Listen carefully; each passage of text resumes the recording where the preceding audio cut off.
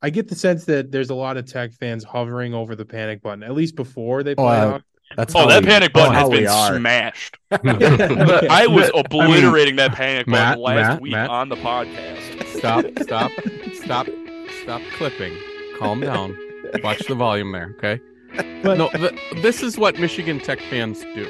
Tech Hockey Guide presents the Chasing McNaughton podcast, covering the Michigan Tech Huskies and the CCHA with your host, Tim Brown, Rob Gilreath, Dustin Lindstrom, and Matt Cavender. Welcome to episode 13 of season 5 of the Chasing McNaughton podcast, presented by Tech Hockey Guide and recorded from the state of hockey. I'm Tim Brown, your host, and I'm joined this week by Dustin Lindstrom, Hey, everyone. Rob Gilreath, Hey guys. and Matt Cavender. Shalom.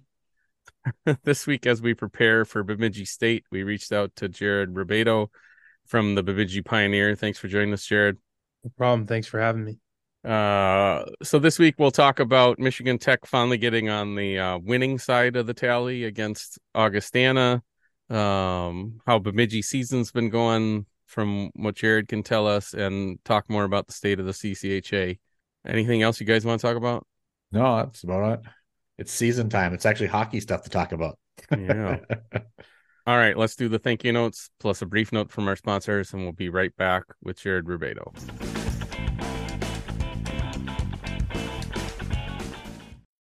When you need mealtime inspiration, it's worth shopping Kroger, where you'll find over 30,000 mouth-watering choices that excite your inner foodie. And no matter what tasty choice you make, you'll enjoy our everyday low prices, plus extra ways to save, like digital coupons worth over $600 each week. You can also save up to $1 off per gallon at the pump with fuel points. More savings and more inspiring flavors make shopping Kroger worth it every time. Kroger, fresh for everyone. Fuel restrictions apply. Fibke Dental is a general dentistry practice located in downtown Rhinelander, Wisconsin, home of the Hodag. Look online at fibkedental.com or find them on Facebook. They do pain-free dentistry for kids, adults, people that went to great schools, and people that ended up at Northern Michigan. Stop in and say hi between 8 and 5 and tell them THG sent you. That is FIEBKE dental.com. Do you work in manufacturing, product design, or product development? Is your business trying to improve efficiency while also producing at scale? Livonia Technical Services can help. They provide world-class quality improvement training and consulting for failure modes and effect analysis, product development, and cost reduction. All things that could help Northern Michigan assemble a competent defense.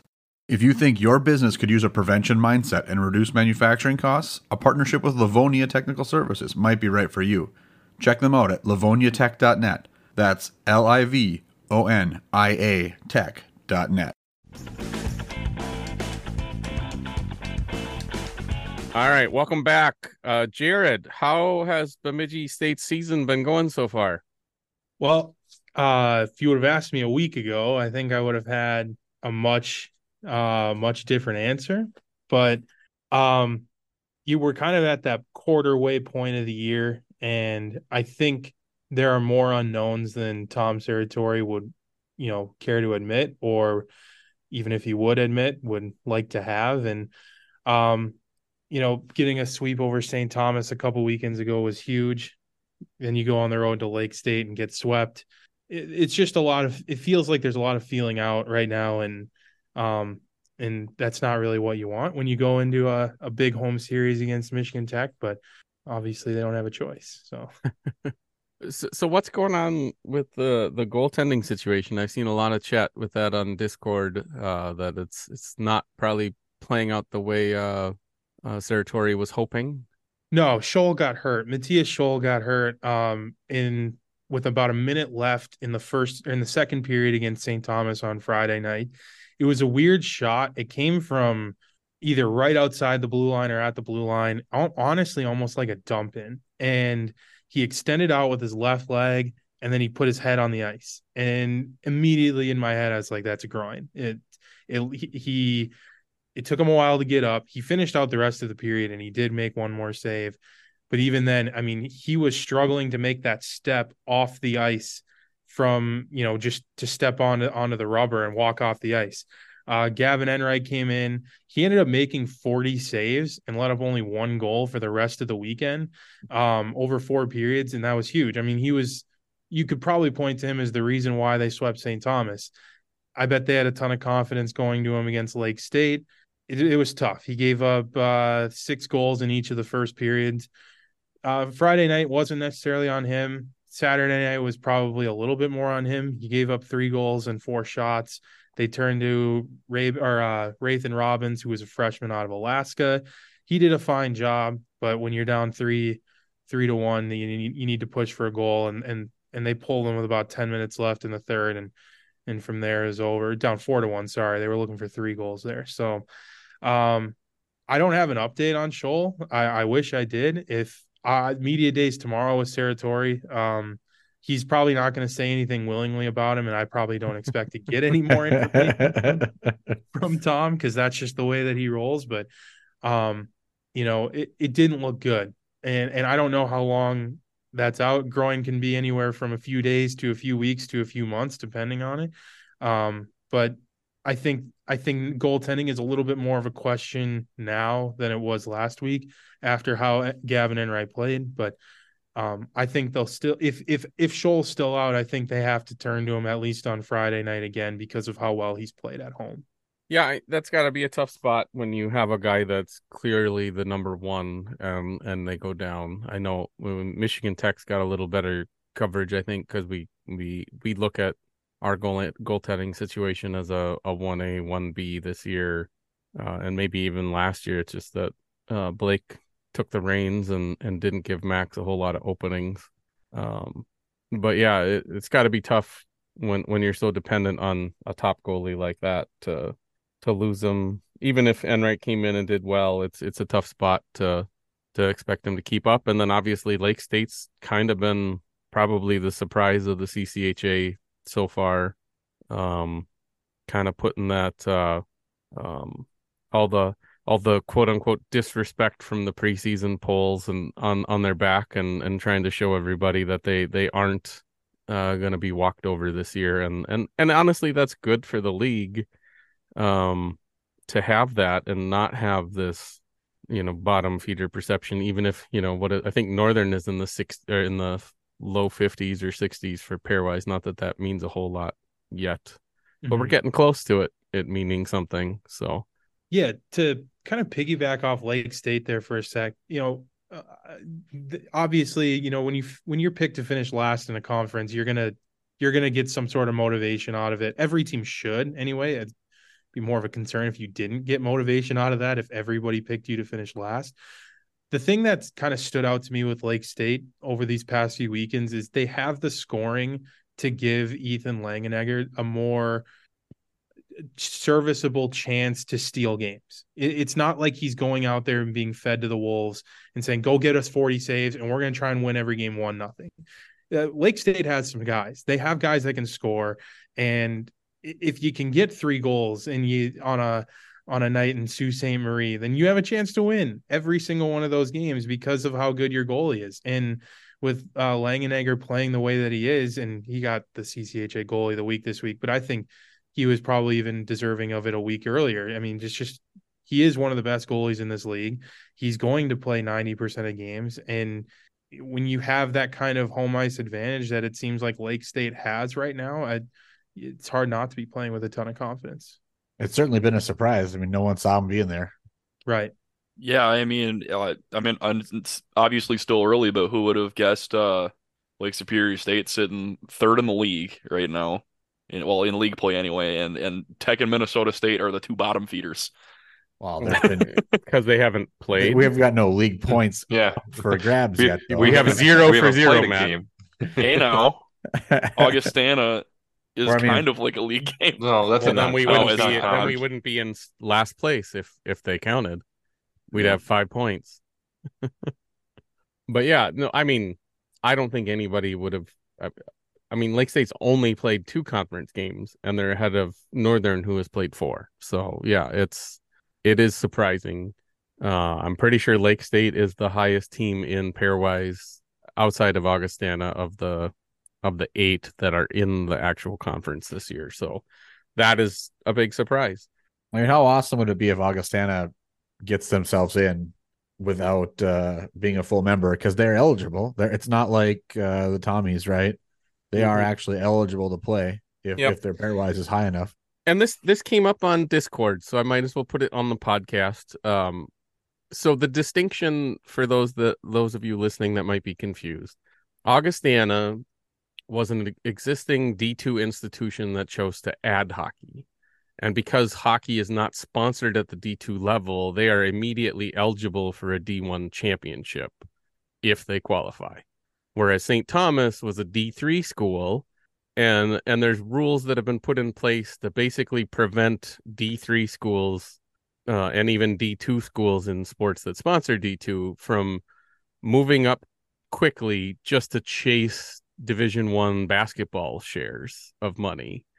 So that's why the hockey team and all the St. Thomas athletic teams are not eligible for a period of time to make sure that to basically prevent other schools from just deciding like if the GLIAC suddenly decided tomorrow they all wanted to be D1 and just go up as the GLIAC, they wouldn't automatically get an auto bid and automatically get a share of the Division 1 basketball pie. And that's what they're trying to prevent.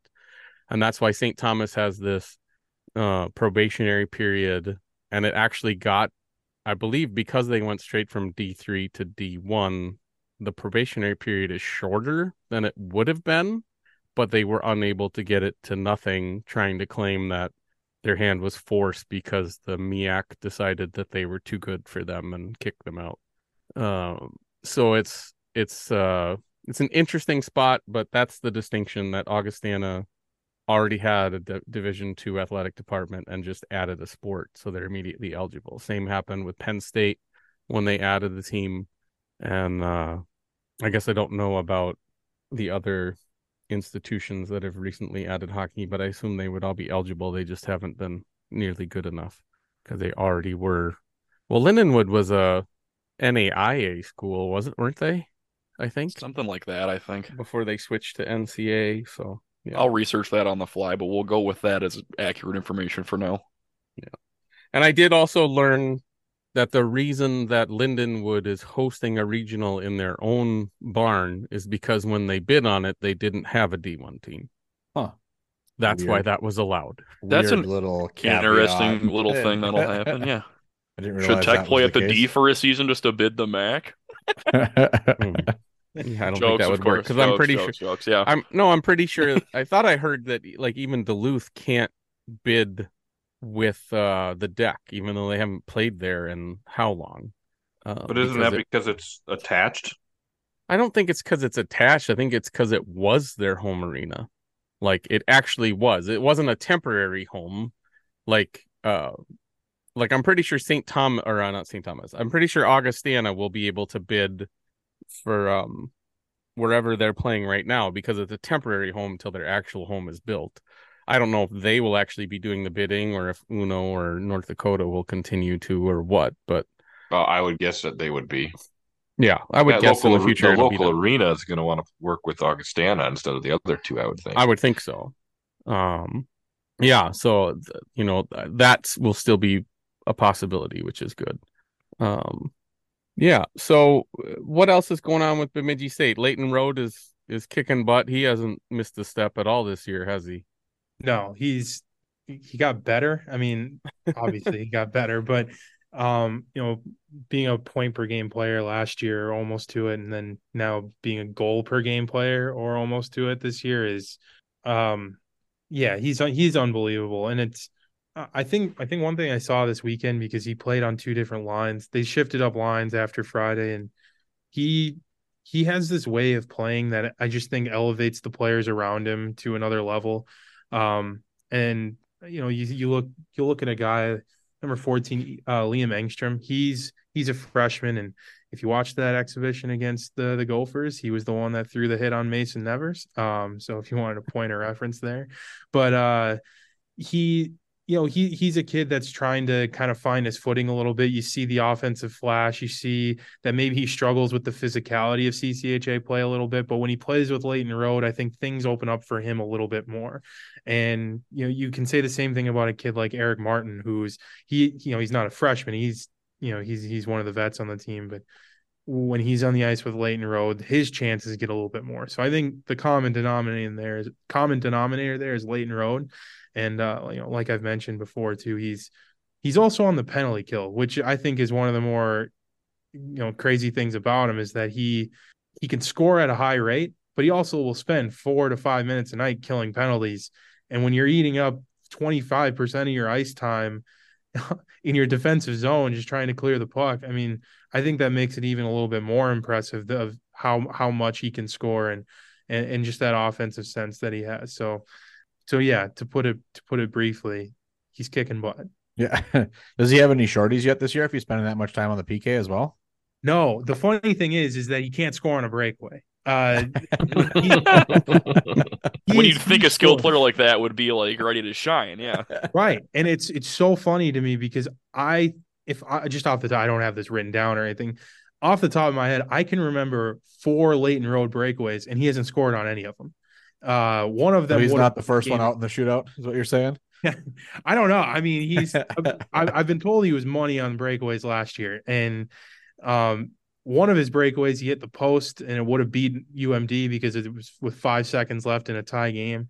But he just can't buy one on a breakaway right now, and 2 of them, like you said, have been shorthanded. So, but no, I guess that is where some of his chances are coming here on the penalty kill. So, yeah, I didn't realize that that he was that bad on him this year. it's becoming a theme, which is, I think, giving BSU fans a little bit more angst than they'd like to admit. Yeah, I could see that. There's nothing more frustrating than watching your, star player go down the ice and not score. Right, especially when you're kind of used to that being a free goal at that point. But right, like there. But I mean, I think one thing about Leighton Road that is really stuck out is he's finding more ways to be versatile in the offensive zone, and you'll see that with his zone rushes. It's sometimes he just takes the puck and he'll stay on the far side of the boards and then pick a short side corner. But what against St. Thomas, he added a move where he crossed a defender, crossed into the slot, and then still beat him on the short side with the goalie moving from his left to his right. That's a play that a kid who's been playing 5 years of college hockey makes, not a kid who's played 1 year in a handful of games. But that just shows, I think, how ahead of the curve he is sometimes in the things that he does. And he really is the driving force behind a lot of Bemidji State's offense right now. Well, it's not like you guys haven't had some decent scoring games. You've lost games with 3-4 goals in the losses, right? So the offense seems to be there. The defense just seems to be there less, it seems, looking quick. Yeah, a little bit. I mean, the St. Thomas series was definitely more of a defensive series. I mean, Bemidji State wanted to be very physical. I think St. Thomas is a team that plays with a ton of skill and a ton of speed, and they can play a little bit more of a structured defensive game. But you look at how they played against Minnesota and St. Cloud, and when they're putting up 4 or 5 goals against them, I think that shows you how much speed and skill St. Thomas has. And Bemidji State tried to take that right away. They played very physical, eliminated time and space, and they were going to make them earn everything they got. But against Duluth, I mean, that was more of a, okay, we're going to try and play a little bit of your style here. We're going to try and play that big rush game. And Duluth brings a lot of that physicality too. And then Lake State, I think a lot of their defensive identity kind of got lost a little bit. Maybe it just you lose that on a 10-hour bus ride to the Sioux, but that was what stuck out. And to kind of piggyback off one point you just made, defensively, I think they have some problems, but a lot of them are limited to just the first period. They gave up 4 or 3 in the first period against Duluth, and in both games against Lake State. That's a cause for concern, is that they don't show up to games when the game starts. They wait until they're down right now to kick it into gear, because in the second and third periods against Lake State, they were easily the better team. I mean, out chancing, out shotting, out attempting everything. They'll hold the zone for a minute and cycle the puck and keep them on, keep teams from getting a change and drawing penalties with their offensive zone pressure, but they just can't buy a goal. So I think there's part of it is just they're trying to put it all together and it's just not working right now. But I think when you look at how Michigan Tech probably played in the first handful of weeks, it was a lot of those similar problems. You get chances, you put pucks on net, you do things the right way, and you're just not being rewarded for them. And then all of a sudden, you go out against Augustana, and you score however many goals. I think. Yeah, the whiplash of Friday night's game. We'll get to that eventually, but wow. Right. I mean, you should have seen our Discord. It was the season is over, throw everything pitchforks to holy shit, we won a game.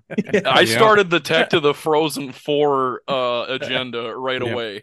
It reminds me a lot of Twins fans every year, Dustin, where they're, oh my God, you win a game and you're going to be 162-0, and then you lose a game and you're going to be 1-161, and that's the way the whole season goes. Like whatever you did last, that's what's going to happen. But it doesn't matter. It doesn't matter. They'll lose in the playoffs anyways, even if they go 162-0. That's just all of Minnesota fans, by the way. That's not just Twins fans. I mean, I'm Minnesota through and through, so I live that. Yeah. I didn't realize. I just pulled up the box scores while you were talking about mentioned how bad the first period was. I didn't realize it was 3 goals on 4 shots. Yeah, it was not good. Ouch.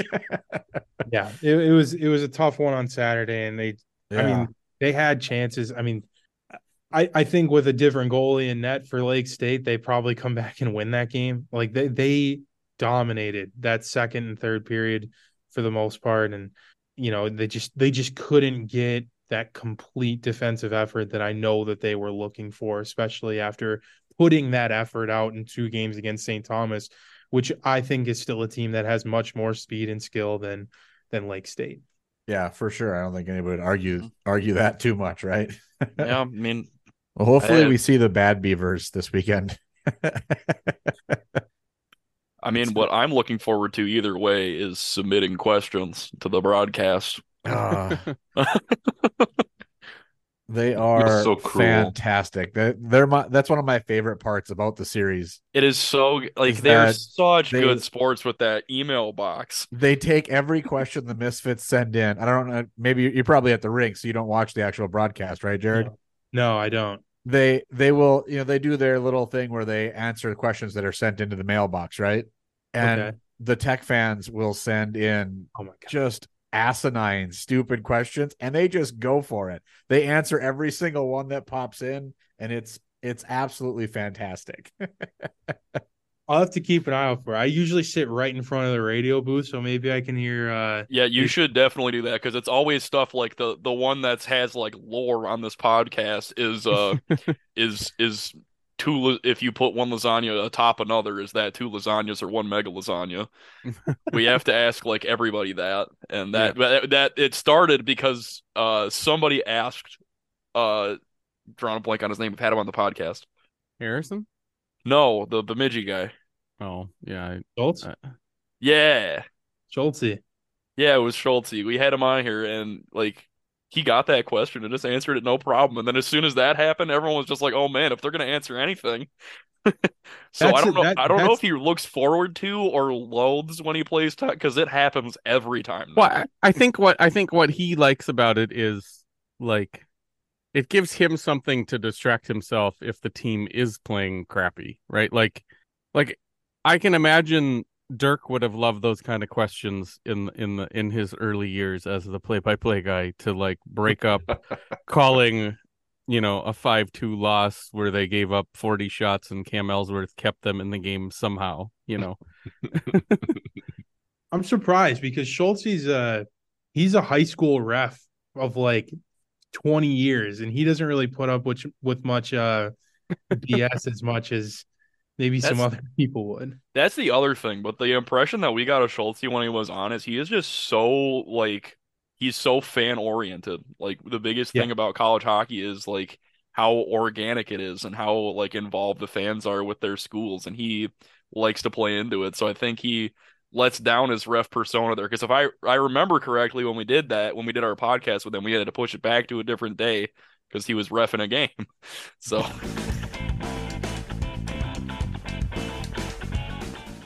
Another day is here, and you're ready for it. What to wear? Check. Breakfast, lunch, and dinner? Check. Planning for what's next and how to save for it? That's where Bank of America can help. For your financial to-dos, Bank of America has experts ready to help get you closer to your goals. Get started at one of our local financial centers or 24/7 in our mobile banking app. Find a location near you at bankofamerica.com/talktous. What would you like the power to do? Mobile banking requires downloading the app and is only available for select devices. Message and data rates may apply. Bank of America N.A., member FDIC. We fund everything a Tech Hockey Guide from listeners like you. You can show your support by becoming a patron at patreon.com/techhockeyguide. Whether you're interested in question priority, access to patron-only Zoom chats with coaches and players, in-stat deep dives, extended versions of the podcast, unedited video or audio, early access, or commercial-free listening, there's a level for you. We also now have 15% discounts off annual memberships with tiers ranging from $2 to $50 per month. Again, sign up at patreon.com/techhockeyguide. Are you in the market for insurance? Have your rates for home, auto, boat, or more been increasing way beyond inflation? If so, maybe it's time you spoke with Aaron Pietola and the team at Arcadia Insurance Group, serving Michigan, Minnesota, Wisconsin, Illinois, Indiana, Ohio, and more. Who better to serve you than a former Michigan Tech player? For more information, call 866-511-1069 or go to arcadiaagency.com. So, Jared, what are your feelings on the CCHA overall this year? I mean, I thought it was going to be unpredictable, which, I mean, congrats on the easiest prediction of all time, I guess, to me. But yeah, I mean, it's such a roller coaster. This is my first year covering the CCHA. So it's just every weekend you think something's going to happen and then the exact opposite happens. It's just such a mixed bag. And teams find the weirdest motivations. Like I keep going back to Bob Daniels at Ferris for like being upset that people picked him to finish 7th. Like, who in their right mind was picking Ferris to finish above the top 2? Yet, like, they use Ferris as a team that finds that to use motivation, and I mean, it kind of works. They're not totally inept, and you go down the line, and it's like, well, one team picked St. Thomas to win the league, and it's like, that was Joe. That was Joe John, because he couldn't pick himself, and like, Yeah. Hey, he wasn't picking Northern. Joe might end up right. For real. Then you have the stuff with Bowling Green. That's the most unpredictable. That was the most unpredictable day I've had covering the CCHA. That was awkward to have. Right. He gets to have that news drop like less than 24 hours before our press day, and then have the team come out and be like, "We won't be talking about this." Yeah, that was. What else should we talk about then, Bowling Green? I mean, that was a wild day. So yeah, I mean, I think there's it's fun every week just because you never know what's going to happen, and any team can walk into any building this year and it really feels like you can win. But it'll be fun for me to see who finds a way to pull ahead of the pack and really starts to separate itself in the end. And honestly, I hope that happens with at least one team, just because if you keep having this, like, trail of everybody eats each other and you end up sitting there at, with no real standout, then it just feels like there's not really a good shot of being truly represented in an NCAA tournament. And that's no fun. No, this does remind me a lot of Bemidji's championship year, or even the year that I think Ferris won the tournament, where like there just wasn't that standout, that kick butt non-conference that you can point to that's like, not having Mankato where they were really hurts this conference from that perspective. But at the same time, I've said it before, like, a lot of people said it was bad for the CCHA to lose Hastings and what he brought to Minnesota State. And to me, like, I get that perspective, but I really disagree with it, because I think the outside perspective was it's Minnesota State and everybody else. So that doesn't really hurt the rest of the conference to like it.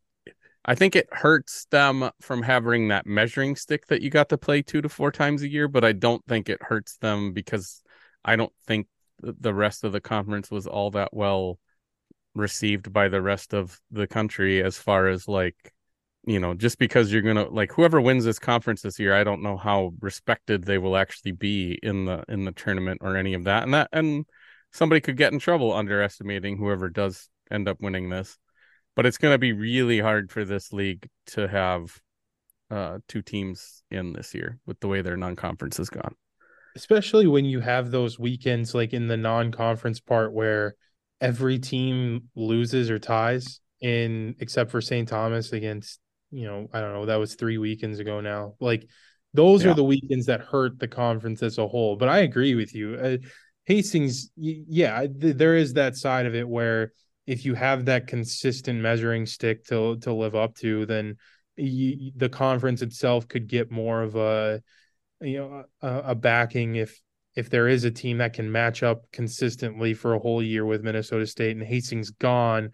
Now it naturally gives it more parity, but at the same time, without that powerhouse, I think maybe it can kind of rejuvenate a lot of teams to say, hey, I mean, why not us? Why can't we be that team that just goes out there and wins it? I mean, we've seen it now up until this point that any team in this conference can beat anybody on any given day, and they can sweep anybody on any given day. And that's to me is what makes it, I mean, just more fun, but on a grander scale, it is kind of cannibalizing in the way that these teams are just killing each other. Yeah. And the CCHA, I think that is one of the things that, I think Joe said it when he spoken, and I think a couple other coaches I've heard have talked about it. Where you can't, if you take a night off, you're gonna lose. If you show up to play, there's expectations of who is likely to win each game, but if you don't show up, any of these teams can put you in your place and send you back to practice, basically. Which is a good thing. I think that is an improvement over maybe where it has been at some point here, especially the last year or two of the WCHA. But I guess one other question I had for you: do you know how Bemidji State ended up at the Cozy Corners in Barbo for dinner one night when they were at Lake State? I actually do, and I don't know if I should. This was the conversation I overheard with Schultze, just at the media day stuff. But they had one restaurant they could go to in the Sioux, and Tom called the restaurant several times, and I guess he never heard back. So they ended up having to outsource their dinners to outside of Sault Ste. Marie. That was the last I heard of it, which I thought is funny, really funny. But I think some I don't know if it was gamesmanship or if it was you'd think a bus full of 40 people coming into your town would maybe be a good thing. But where did they end up actually eating at? The Cozy Corners Tavern and Grill in Barbu, Michigan, down by Nebish Island. That's way down there. On the south side of Lake Nicollet. I know where Nebish is. Yeah. I don't know how they say it there. I know Minnesota says it wrong, but I have no idea how that's actually pronounced. And I'll ask my mom. She grew up over on that side of the UP. Maybe she knows. Say it is. I'd eat at a place called Cozy Corner. Yeah, it sounds like only good things could happen, right? I haven't looked up the menu, but the guys on Discord looked it up and thought the food looked pretty good, and it's looks like it's a half hour from downtown Sault Ste. Marie. So yeah, it's not that far. Oh, it looks like it would have a nice view. Yep. If nothing else, right? Right on the lake. Yeah. Looks like you can just drive right off 15-mile road right into the lake there. It's a very convenient landing with well, I guess there's probably not a lot of turnaround room. Probably get a lot of guys coming into Cozy Corners after they've been ice fishing after Lake St. Mary Lake freezes up. Mm-hmm. Probably a few over the years have taken a right instead of a left out of that driveway and driven right into the lake. Oh, it's right at the end of the rock cut too, isn't it? Yeah. Yeah. Yeah. Well, does the Cozy Corner sell alcohol? Because that would make maybe It's It's a people. got tavern. It's a a tavern. in tavern, its Matt. name. Have you ever heard of a tavern that didn't have alcohol? I thought I heard incorrectly because I was moving around. I thought it was a bar and Okay. grill, All but right. I Well, guess bar and grill still. But same thing. Yeah. yeah, I'm really just I'm screwing the pooch here on this one. Blame the cat. Yeah, she's being a menace. She's next to the computer right now, just causing havoc. Bob A gave it 5 stars on Yelp in 2021. Oh, it's got to be good then, right? All right. Right. I trust Bob A. I've followed him for years. Any Ooh. man that can just go by Bob in a public setting is just demands respect. I have to agree. Actually, this menu does look pretty good. Yeah. I'm a sucker for Nashville hot crispy chicken sandwiches. Yeah. Uh, So Jared, did you get a preseason ballot then? Yeah, I did. So what were you said you kind of expected it to be unpredictable, but what did you think coming into the season I thought on your Michigan ballot? Tech was going to be that team that kind of separates itself. I just think the talent they had preseason wise was a little bit above everybody else. Mhm. You know, Blake Pila being the guy that he is, I thought that he was going to kind of backstop them into a really good, just kind of that new Minnesota State where they just take the reins and kind of run with it at least for a year. Um, obviously there's still time for them to do that. It's not, it's November, what, 6th. So like, we got a lot of miles left to go, but, You sound like our guest last week when I asked Garrett what he would tell Michigan Tech fans after the rough start, and his answer was it's October. yeah, he's 100% right. I think the thing with Michigan Tech that I was the most surprised with, and I said this on the CCHA show last week, but when you get that goal with 8 seconds left to send it to OT, I thought that was going to be the moment they break out. And I Yeah. was a little surprised that it wasn't. Like I thought they were going to come out the next night and just take it to them. And they the problem is they kind of did. They had a rough first Okay. period with some penalties, but like the second and third period, I think they allowed 12 total shots or something. I Oh, forget. okay. Well, So yeah, they just couldn't score enough. They just couldn't get that second goal to tie it, and they gave up the empty netter. So they, like, honestly, the second and third period were probably two of the best periods they played all year before the Augustana series, but they just couldn't finish. And that's always been something that Michigan Tech teams have struggled with since I've been following them, where we've joked like that was probably the best thing about Friday night against Augustana was we finally got some quote unquote puck luck and some easy goals where like some weird bounces, like one of Gordon's goals was a dump in or like a pass and he hit the stanchion weird and it bounced off and hit the back of the goalie and went in. And it's like we don't get that luck. We haven't gotten that luck very much where it feels like most games, Michigan Tech, it feels like has to work twice as hard to get a goal as their opponent. And that's just a recipe for disaster when you're playing on a razor thin edge. And then Michigan Tech's problem from our perspective, like what we underestimated coming in is just how green the blue line is. Like Throwback to when Michigan State wanted to make the blue lines green. yeah. So, I ultimately think Joe, in the long run, made a good decision bringing in Lachlan Getz and Matt Campbell. But when you go into the portal and get two guys that have played a total of 15 NCAA games and you only have one real veteran on the blue line, you're asking for trouble early in the season until they figure that out.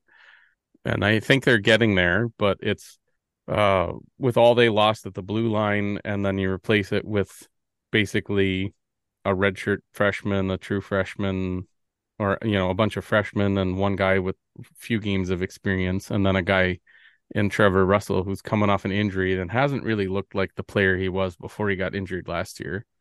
Like that, you're just asking for trouble in expecting those guys to play defense the way the team has played defense historically. And that's gotten them in some trouble so far this year, I think. To kind of add on to that just a little bit. I mean, you can go into a season with a ton of new faces in a singular spot.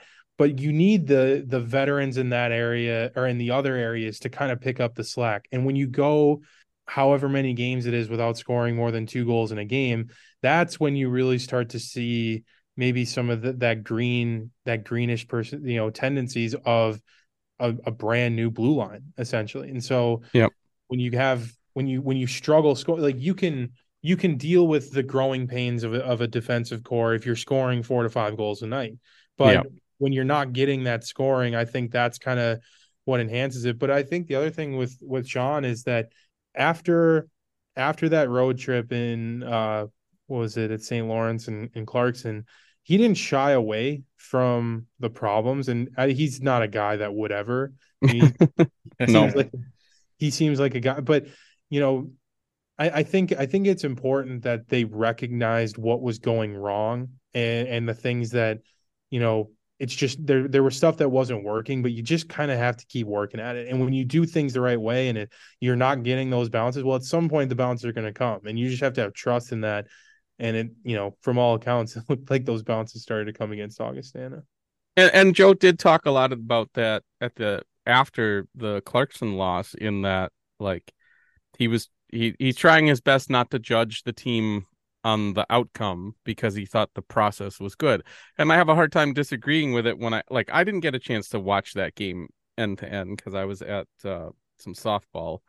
But like when I get the chance to look back at the box score and you see how much they dominated the shot chart, like that's when you can be like, okay, they played the system they wanted, they just didn't get the breaks in the end, they weren't able to finish. And some of that comes from the fact that you're putting a lot of expectation.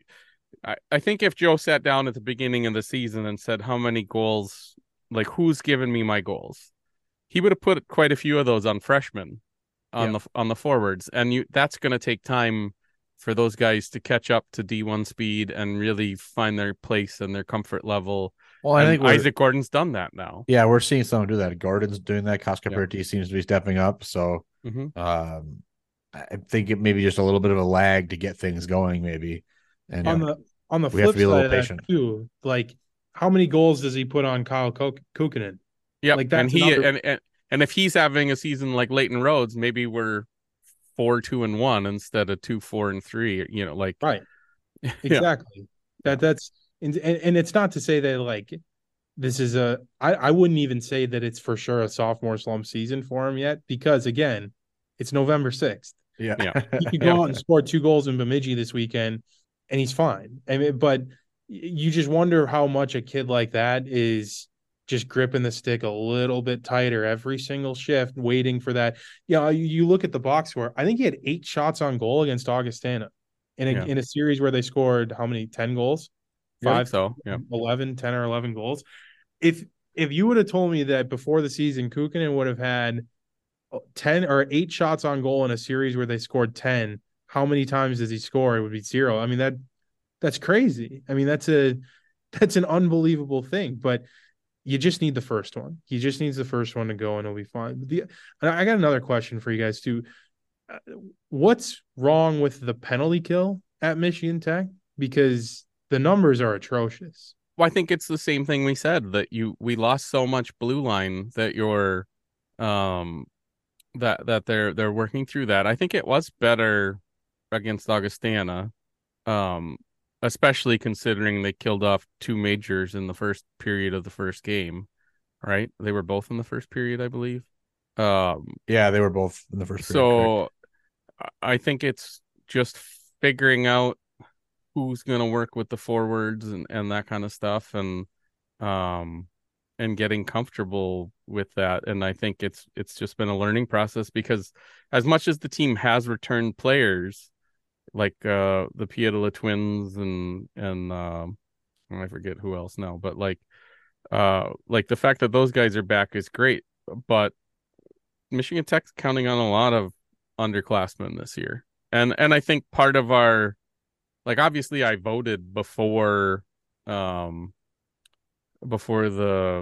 Swinkler news dropped, but I do think a lot of the expectations kind of put Swinkler in the lineup game 1, and that didn't happen.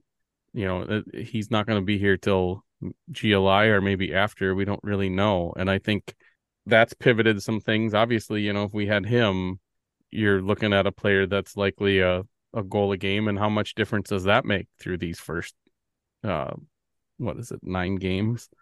But yeah, I think the penalty kill has just struggled because they're still trying to figure out who, they put a lot on Chase Pietila early on. They put a lot on Nick Williams.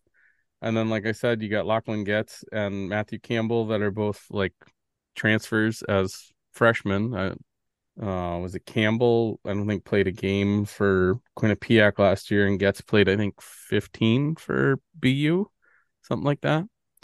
So it's just a lot of inexperience at the blue line, and it's a lot to shake out. And we've said it a ton on the podcast where I think until probably the trip to New York, it never felt like a bunch of players playing versus a team following a system. Like maybe it was just, one guy getting their assignment wrong every shift, but it didn't feel like a team game much the first 5-6 games, I'd say.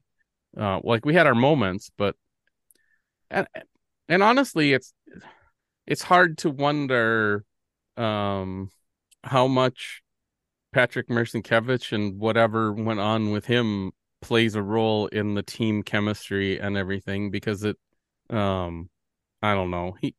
We've heard things about how he wasn't great at doing like the summer program and then kind of expected playing time, and then any drama that he might have created before his departure, like that might have taken like a week or more for that to kind of play itself out. And it does seem like the team was more together this weekend than it has been all year.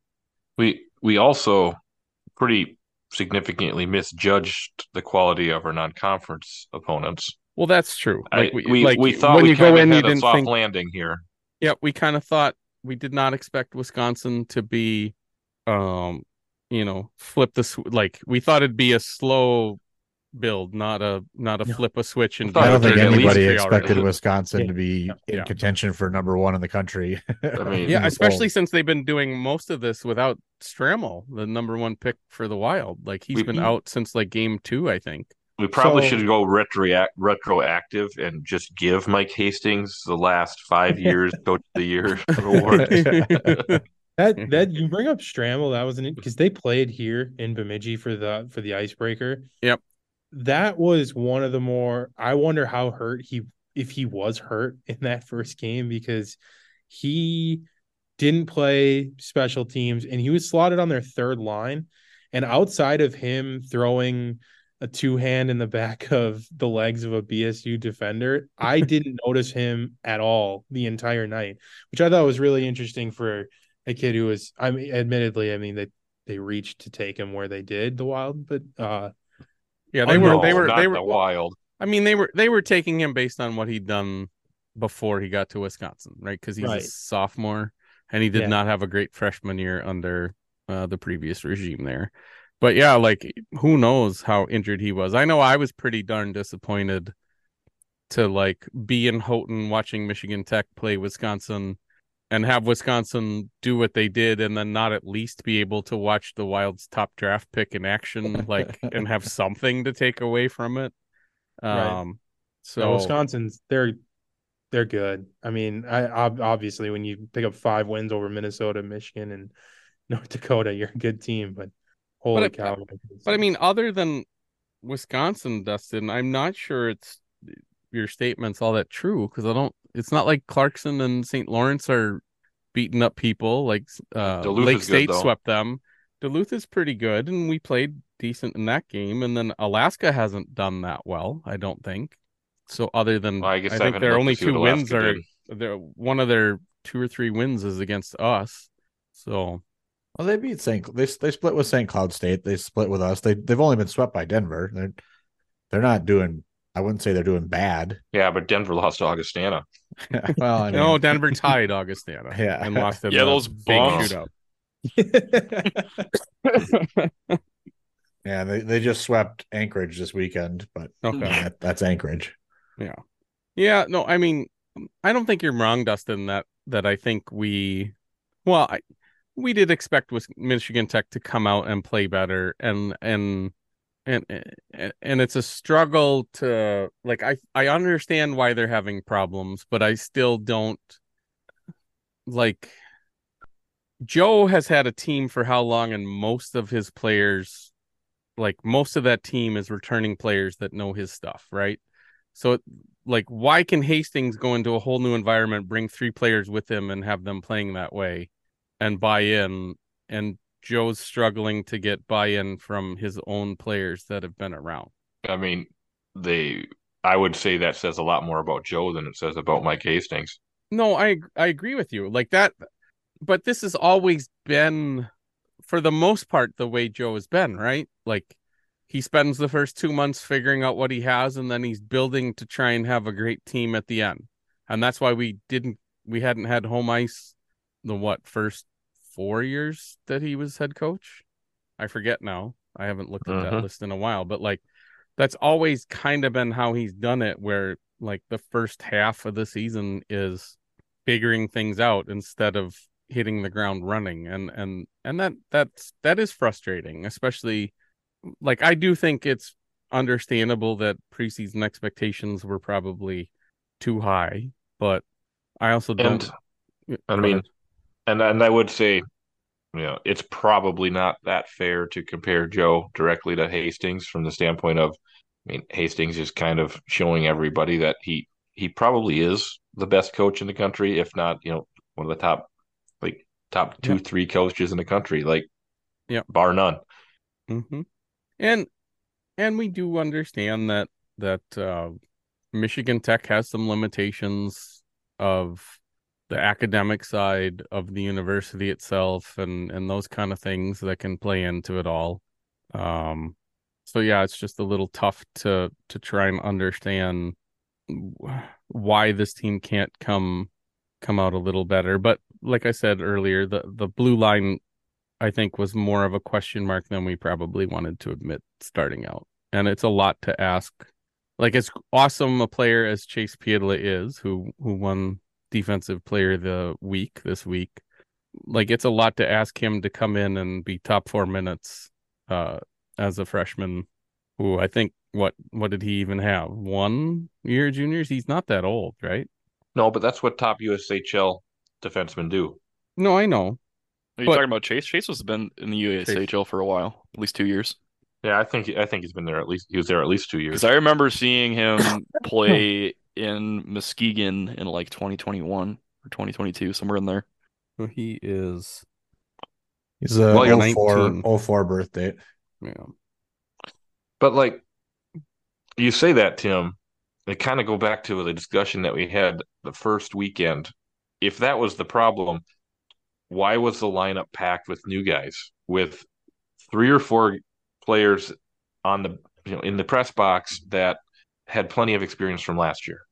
Maybe not plenty of experience, but enough experience that they knew the system, they Yeah. knew Joe and what he expected of them. And I think it's because I think it's because the team that Joe rolled out for Duluth is the players he expects to be the best at the end. Okay, And they're not going to get there without playing.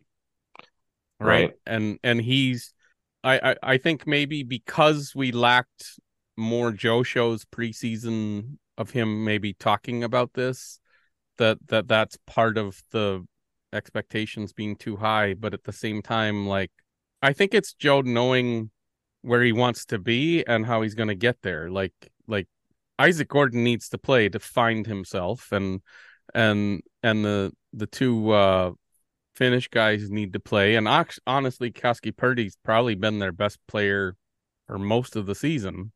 Um, he's been great on faceoffs as a freshman, and Dirk talked about how I forget how many turnovers we had Friday night against Wisconsin, and somehow Koski Purdy was responsible for none of them. Um, so Which is all good, right? I understand that, but yep, And then obviously the team was hurt by losing Jack Wirtz because he is a spark plug and he is the motivator that gets this team. The difference in the of him being back in the lineup this weekend, I think, is something that shouldn't be understated. He just is feisty and gets shit going. Yeah, he's got that spark plug mentality of just getting himself into everything, and I think he's really the on ice leader that like gets this team in the right frame of mind. And then of course, like, I mean, to get into this weekend more, like obviously it was a roller coaster. You gave up 4 goals in the first period. You take 2 majors. I mean, I feel bad for Henry Bartle, probably the fastest player to ever get ejected in his college career. I think he was on the ice for 12 seconds before he got ejected. It's terrible. And of course, our Discord immediately turns to like, because this is one of Jay-Z's least favorite referees, right? That was one of the refs. Yeah. So immediately turns to the refs against us instead of. Maybe we should just not take stupid penalties, perhaps. That would be better. Yeah, maybe we shouldn't take stupid penalties. So that would be lovely. Cleaning up the discipline on a young team would be nice to see, wouldn't it?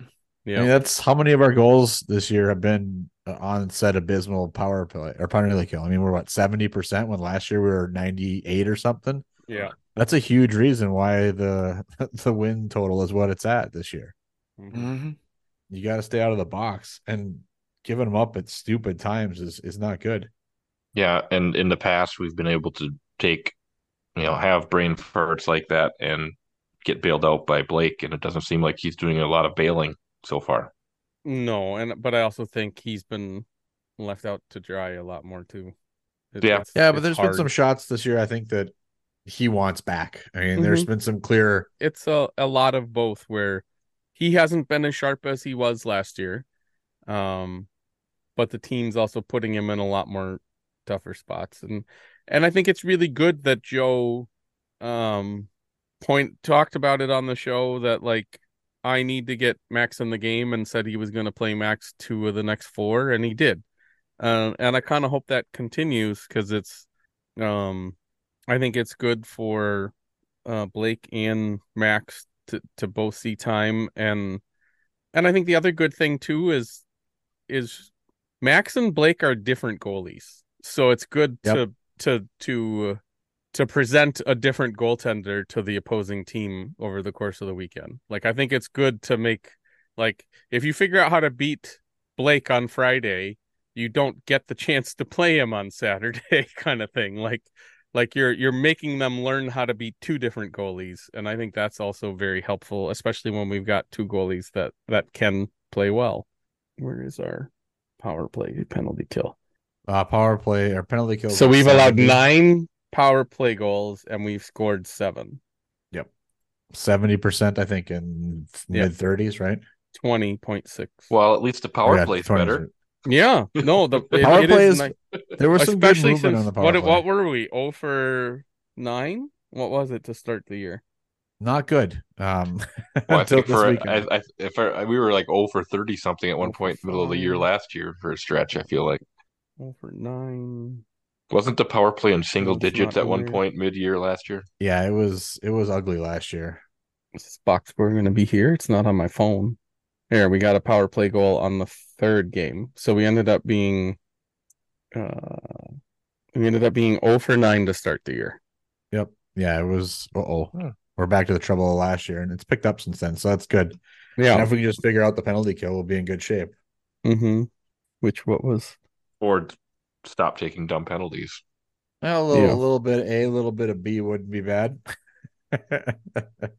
There's more than one way to skin a cat. Yeah. Right. 1 minute remaining in the podcast. All right. Yeah, thanks for joining us. Yeah, good having you, Andrew. Thank you. Well, that should do it for this episode of the Chasing McNaughton podcast. Please check out our Patreon and join by visiting patreon.com/techhockeyguide. Patrons that are white level or above receive question priority. Our black level or above get extended podcast content, including extended versions of every episode of the podcast. Patrons at the gold level or above receive early access of unfiltered YouTube video of our podcast, And we've got higher levels than that. If you want to give us more money, we truly appreciate it to help pay for things like Instat and keeping our website running. Follow us at Twitter at Chasing MacPod or at Tech Hockey Guide. You can submit questions through Twitter, Facebook, or on our Patreon page. Don't forget to subscribe to the podcast on Apple, Google, Spotify, or wherever you get your podcasts. If you don't have a podcast site of your choice, please listen on our website when we get liner notes up, or go to Spotify because we get a little bit more money if you do it that way. If you rate, please leave us a rating primarily on Apple Podcasts. If you leave a rating, a 5-star rating, and Dustin will read the review no matter what it says. So let's get some ratings and see what you guys have to say. Once again, thanks to our sponsors, Fibke Dental in Rhinelander, Wisconsin, Arcadia Insurance, with service throughout the Midwest, and Livonia Technical Services. Finally, thanks to the thank you notes for all the bumpers in this week's episode. If you like what you hear, check them out at thankyounotes.bandcamp.com.